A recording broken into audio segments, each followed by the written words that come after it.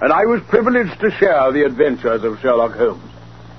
And I will tell you what happened in the case of the 3 Garidebs.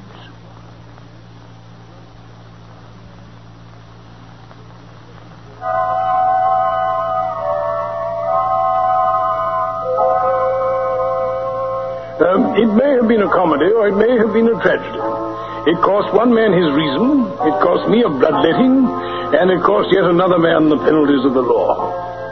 Holmes had just spent several days in bed, a habit of his from time to time, but he emerged that morning with a long foolscap document in his hand and a twinkle of amusement in his austere gray eyes. Well, Holmes, up at last then? My dear Watson. Yes, I had in me the makings of a pretty fine loafer. What have you got there, Holmes? Oh, this? A chance for you to make some money. Eh? Well, don't keep me waiting then. Have you ever heard the name of Garideb? Garideb? If you can lay your hands on a Garideb, there's money in it. Soon see about that, then. Here we are.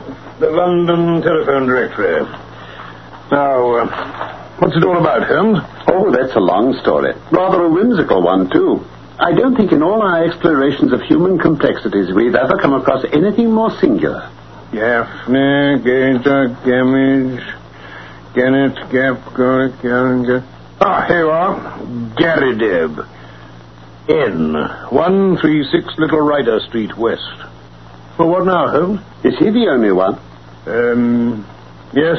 Then I'm sorry to disappoint you. Oh. That's the man who's written me this letter. We want another to match. Confound it, Holmes, I wish... Come in. Yes, Mrs. Hudson? A visitor, Mr. Holmes. Oh? Here is his card, sir. Oh, thank you. Mr. Garideb. Ah, yes. Ask him to step in, Mrs. Hudson. Yes, sir. Here you are, Watson. Oh, thanks. John Garideb. John Garideb, Counsel at Law, Morville, Kansas, USA. A second Garideb, Watson. But this gentleman is in the plot already, I'm afraid. Plot? I certainly didn't expect to see him this morning, but he'll be able to tell us a good deal that I want to know. Mr. Garideb, sir. Ah, come in, sir. Come in. Sherlock Holmes? Yes. Your pictures aren't unlike you, if you don't mind me saying so. Not at all. This is my friend and colleague, Dr. Watson. How do you do? Pleased to meet you, Dr. Watson. Now, Mr. Holmes, I believe you had a letter from my namesake, Mr. Nathan Garideb. I have had such a letter. I take it you are the Mr. John Garideb referred to in it. That's me. Yes, but surely you've been in England for some time. What makes you say that? Your clothes. Oh? Your whole outfit is English. What? Well, the shoulder cut of your coat, the toes of your boots. Could anyone doubt it? Well, I had no idea I was so obvious a Britisher. But business brought me over here some time ago, and so, as you say, my outfit is nearly all London. What about getting down to that paper there in your hands? Patience, Mr. Garideb. Tell me, why did Mr. Nathan Garideb not come with you? That guy. Why did he ever drag you into it at all? Here was a bit of professional business between two gentlemen, and one of them goes and calls in a detective. I don't want police butting into a private matter. No, indeed. But if you're content just to help us find the man, then there's no harm. Very well. And now, sir, we had best have a clear account from your own lips. My friend here knows none of the details yet. That's quite right. Dr. Watson, if you came from Kansas, you wouldn't need me to tell you who Alexander Hamilton Garideb was. He made his money in real estate and then in the wheat pit in Chicago. He had no kith or kin, but he took a kind of pride in the unusual name he had. That was what brought us together. I was in law at Topeka. One day I had a visit from the old man. He was tickled to death to meet another guy with the same name. It was his pet fad, and he told me he was dead set to find out if there were any more Garidebs in the world. "Find me another," said he, "and you won't regret it." I told him I was a busy man. I couldn't spend my life hiking around the world in search of Garidebs. "Nonetheless," he said, "that's just what you will do if things pan out as I planned them." Astonishing. And I soon found that there was a powerful lot of meaning in his words. Yes, sir. What happened, Mr. Garideb? Alexander Hamilton Garideb died. That's what happened, Mr. Holmes. He left a will behind him that was the queerest that had ever been filed in the state of Kansas. His property was divided into 3 parts, and I was to have one of them. on condition that I find 2 more Garidebs to share the remainder. We can't lay a finger on an acre of it until we all 3 stand in a row. But when we do, it's worth $5 million for each of us. God gracious. But there isn't another one in the whole United States. I know. I went through it with a fine-tooth comb.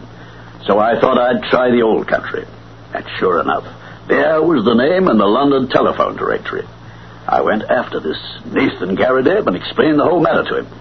But he's a lone man like me. With no relatives. Some women, but no men. Yes, but... The will says 3 adult males.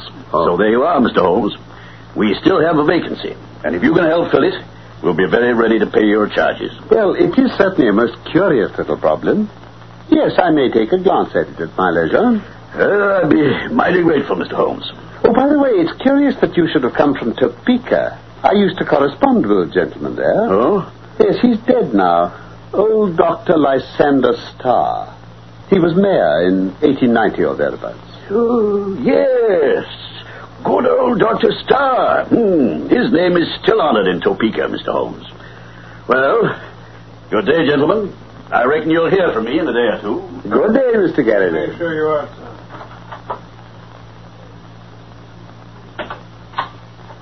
Well, Holmes, what a business. I was wondering, Watson, what on earth could be the object of this man in telling us such a rigmarole of lies? Lies? I nearly asked him outright, but I thought it better to let him believe he had fooled us. How do you mean, Holmes? Here is a man with an English coat frayed at the elbow and trousers bagged at the knee with a year's wear. And yet, by this document and his own account, he's a provincial American recently landed in London. But he's from Topeka, evidently. He knew your old friend, Dr. What's his name? Oh, Lysander Starr? I never knew such a gentleman. You didn't? I invented him on the spur of the moment. So you see, Watson, touch this fellow where you would. He was false. We must now find out if our other correspondent is a fraud also. Nathan Garideb. Exactly. Perhaps you'll be so kind as to ring him up, Watson, and ask for an appointment for this evening. You will find a chair here, Mr. Holmes. Oh, thank you. Pray allow me to clear these bones from the seat. There we are. That's better. And you, sir, Mr. Dr. Watson, yes. If you would have the goodness to put the Japanese vase to one side. Very well, sir. Thank you. You see round me my little interests in life, gentlemen. My doctor lectures me about never going out, but why should I go out when I have so much to hold me here? But you never go out, sir? Oh, now and again I drive down to the auction rooms. Otherwise, no, I very seldom leave this room. But, Mr. Holmes, you can imagine what a terrific shock, pleasant, mind you, but terrific it was for me when I heard of this unparalleled good fortune. I can well imagine. It only needs one more Garideb to complete the matter, and surely we can find one. It is possible. I'd heard that you handled strange cases, Mr. Holmes, and that was why I wrote to you. You acted very wisely indeed, Mr. Garideb. You didn't mention our proposed visit here to Mr. John Garideb, by the way. Oh, no. Dr. Watson specifically requested on the telephone... Mr. Garideb, are you really anxious to acquire an estate in America? Certainly not, sir. But this gentleman has assured me that he will buy me out as soon as we have established our claim. $5 million was the sum named. Indeed. There are a dozen specimens in the market at the present moment which would fill gaps in my collection and which I am unable to purchase for want of a few £100. Just think what I could do with $5 million. Why, I should have the nucleus of a national collection. This American gentleman, Mr. John Garideb, I understand from the admirably clear narrative you sent me that up to this week you were unaware of his existence. That is so. He called last Tuesday. Has he had or asked for any money from you? No, sir, never. You see no possible object he has in view? None, except what he states. I see. Mr. Garideb, have you any articles of great value in your collection? No, sir, I am not a rich man. It's a good collection, but not a very valuable one. How long have you been in these rooms? Nearly 5 years. Oh, excuse me, Mr. Holmes. Of course. Now, whoever can that be? Oh, Mr. Garidebs. Would you step in, sir? And you, Mr. Garidebs. Here we are. Here we are. Mr. Nathan Garidebs, my congratulations, sir. Congratulations, Mr. Garidebs. You don't You're say a rich man, sir. We're both rich men. Oh. Mr. Holmes, Dr. Watson, we can only say we're sorry we've troubled you unnecessarily. Oh, no trouble. Here, Doctor, read this. It's an advertisement from a newspaper in Birmingham. My agent there sent it to me. Birmingham, Warwickshire, or Alabama? Warwickshire, of course, right here in your own Midlands. Go on, Doctor, read it. Howard Garideb. Good heavens. Howard Garideb, constructor of agricultural machinery, binders, reapers, steam and hand plows. Ha! Spelled P-L-O-W-S. Provincial newspaper. Oh, do go on, sir. Oh, I'm sorry. Yes, drills, harrows, farmers' carts, buckboards, and all other appliances. Estimates for artesian wells apply Grosvenor Buildings, Aston. Oh, glorious, wonderful. The third Garidebs. You said it. And now we must hustle. I've written to this guy and told him you'll be at his office tomorrow afternoon at 4. You want me to see him? Well, that's the idea. But I haven't made such a journey for years. It's nothing, Mr. Garidebs. But All you have to do is see this guy, explain the matter, and get an affidavit of his existence. Well, considering I've come all the way from the center of America, you surely don't figure 100 miles or so too much trouble for your share? I quite agree, Mr. Garideb. I think what Mr. John Garideb says is quite true. You see? Well, if you insist, I shall go. Then that's agreed. No doubt you'll let me have a report as soon as you can. I must complete my records of the case, you understand. Sure, I'll see to that. And now I'll have to get on. I'll call tomorrow and see you off to Birmingham, Mr. Mason. Good night, gentlemen. Good night, Mr. Good night, Mr. Garidebs. Oh, dear me, dear me. Mr. Nathan, I should very much appreciate a glance over your collection. I could show you around now if you have the time. Unfortunately, no. But these specimens are so well labeled and classified that they hardly need your personal explanation. Oh, thank you. So if I should be able to look in tomorrow while you're away, I presume there'd be no objection to my examining them? None at all, my dear sir. Most welcome. Thank you. Mrs. Saunders is in the basement up to 4 o'clock. I'll say a word to her, and she will be ready to let you in with her key. Capital. Oh, by the way, who's your house agent? Holloway and Steele in the Edgware Road. But, why? I'm a bit of an archaeologist myself when it comes to houses. I was wondering whether this one was Queen Anne or Georgia. Oh, Georgian, beyond a doubt. Really? I should have thought a little earlier. However, it's easily ascertained. Come along, Watson. Goodbye, Mr. Garideb. Goodbye, Mr. Holmes. Goodbye, Doctor. And the best of success to you in Birmingham. Thank you.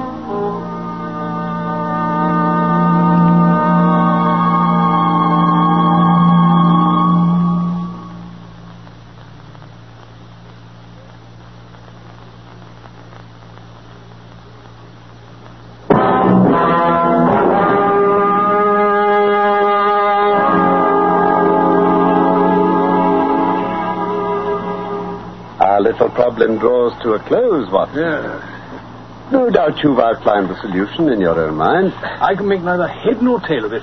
Did you notice nothing curious about that advertisement? Well, I saw the word plow was misspelled. Oh, you did notice that, did you? Come, Watson, you improve all the time. Oh, really? Well, P-L-O-W is bad English, but it's good American. Buckboards is an American word also. And artesian wells are commoner in America than with us. In other words, it was a typical American advertisement, but purporting to be from an English firm. The printer had set it up as a receipt. Then you mean to suggest this American lawyer put it in himself? Yes, but why? There are other possibilities, of course. But he wanted to get this good old fossil up to Birmingham at all costs.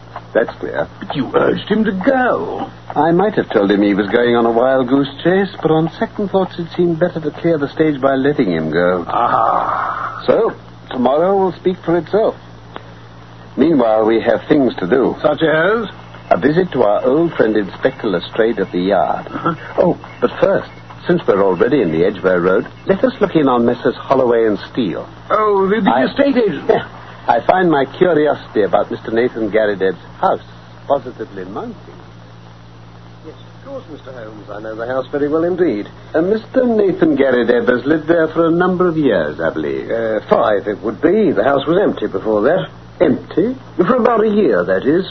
While we were trying to trace the previous tenant. Done a flit, had he? Yeah, you couldn't put it plainer, sir. I see. This vanishing tenant of yours, Mr. Holloway, may I know his name? I don't see why not. You run across him, we'll be glad to know. Name of Waldron. Waldron. How would one know him, then? Easy enough to spot. Tall, very dark features, and a beard. Remember him well. We'll keep a lookout for him. Well, we mustn't take up any more of your valuable time. This photograph. That's our bird, Watson. Why, it's just... Found what you're looking for, Mr. Holmes. Ah, Lestrade. It isn't the first time I've been indebted to this rogue's portrait gallery of yours. Well, you're welcome any time. Let's see, then. Oh, him. Killer Evans. Alias Moorcroft, real name James Winter, I see. That's right. I can tell you all about him. Excellent. Watson, be good enough to jot down a few notes, will you? Yes. Well, yes, here we are. Now then, Killer Evans, age 44, native of Chicago. Known to have shot 3 men in the States, but escaped from penitentiary through political influence.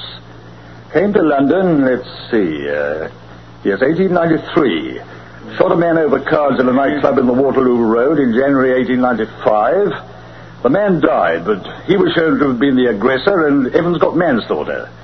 He came out last year and hasn't been in trouble since. I see. A dangerous customer, then. Oh, very. Carries arms and is prepared to use them. This man he shot in London, who was he? Prescott. Roger Prescott. Came from Chicago, too, as a matter of fact. Quite a name there as a forger and counterfeiter. Really? Yeah. Have you his picture amongst these? Oh, I doubt it. Once they're dead, you know. Oh, quite. Oh, it'll be stored away somewhere by now. Do you remember what he looked like, Lestrade? Yes, tall chap, very dark features. Oh, and a beard. Ah. You know something about him, Mr. Holmes? No. Ah. No. Well, Lestrade, you've been as helpful as ever. Oh, don't mention it. I'll say this for Scotland Yard. There may be an occasional want of imaginative intuition here, but you lead the world for thoroughness and method. Good day, Lestrade. Holmes, our American lawyer, is none other than Killer Evans. With another alias to add to his list, John Garideb. Well, the picture begins to define itself now.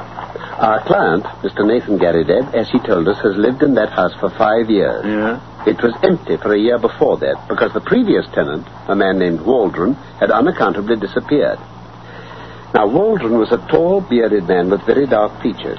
So was Prescott, the man Killer Evans shot in 1895, which would be about the time Waldron disappeared. Then you think that Prescott and Waldron were the same man? Prescott, alias Waldron, was connected with Killer Evans, alias John Garideb. Garideb is interested in the house in which Waldron once lived. So, as a working hypothesis, I think we may take it that Prescott, the American forger and counterfeiter, used to live in the very room which our innocent friend now devotes to his museum. So, you see, at last, we have a link. And the next link? We must go and look for that tomorrow while our client is absent in Birmingham. Oh, incidentally, Watson, I should devote an hour this evening to cleaning your service revolver. If our Wild West friend tries to live up to his nickname, we must be ready for it.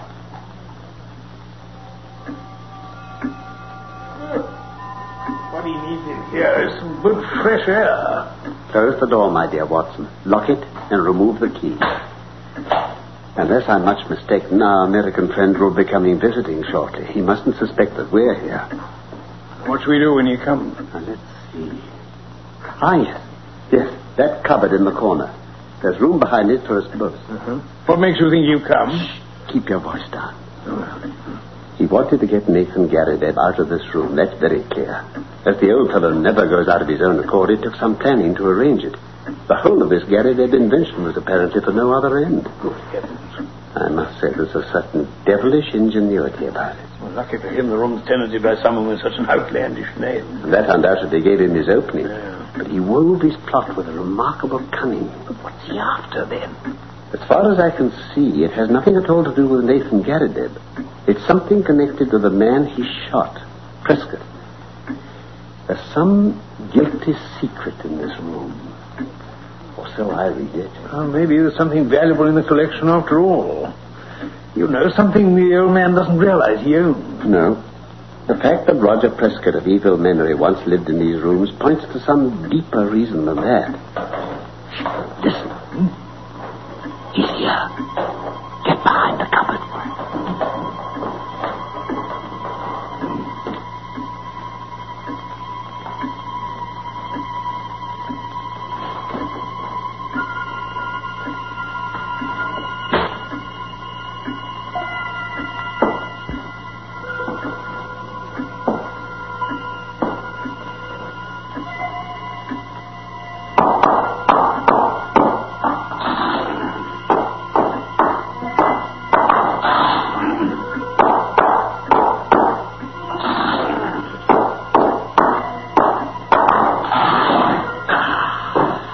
Well, Mr. Garideb, you found what you're seeking, I trust. Well, I guess you've been one too many for me, Mr. Holmes. Saw through my game, and played me for a sucker from the first. Well, I sure hand it to you. Watson! And this are you, Garideb.